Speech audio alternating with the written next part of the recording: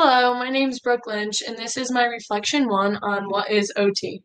When I first started to look into the field of occupational therapy, I didn't know much. I knew that occupational therapists help people with disabilities, but that was pretty much it.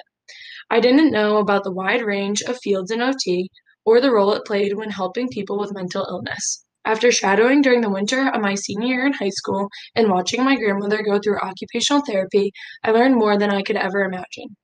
Occupational therapists don't try to eliminate the disability presented, but rather help someone rework the way they once used to do something in order to accomplish their daily activities that they struggled with. OTs are here to make the patient's life a little easier by using the combination of science and creativity. I also learned that it's never just one way about dealing with a situation. Every patient is different, and just because one treatment works for a patient doesn't mean it will work for the next one. Occupational therapists have to constantly adapt and rework the way they do things.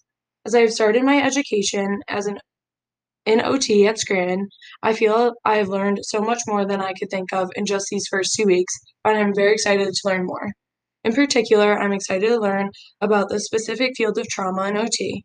I can't wait to dive into the psychology and abnormal psychology that plays a role when dealing with patients. I'm also interested in learning about the evolution of occupational therapy as it plays a big role in the field today.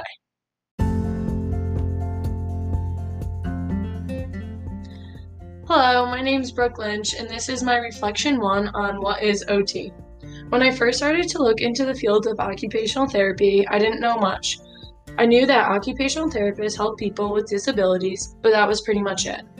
I didn't know about the wide range of fields in OT or the role it played when helping people with mental illness. After shadowing during the winter of my senior year in high school and watching my grandmother go through occupational therapy, I learned more than I could ever imagine.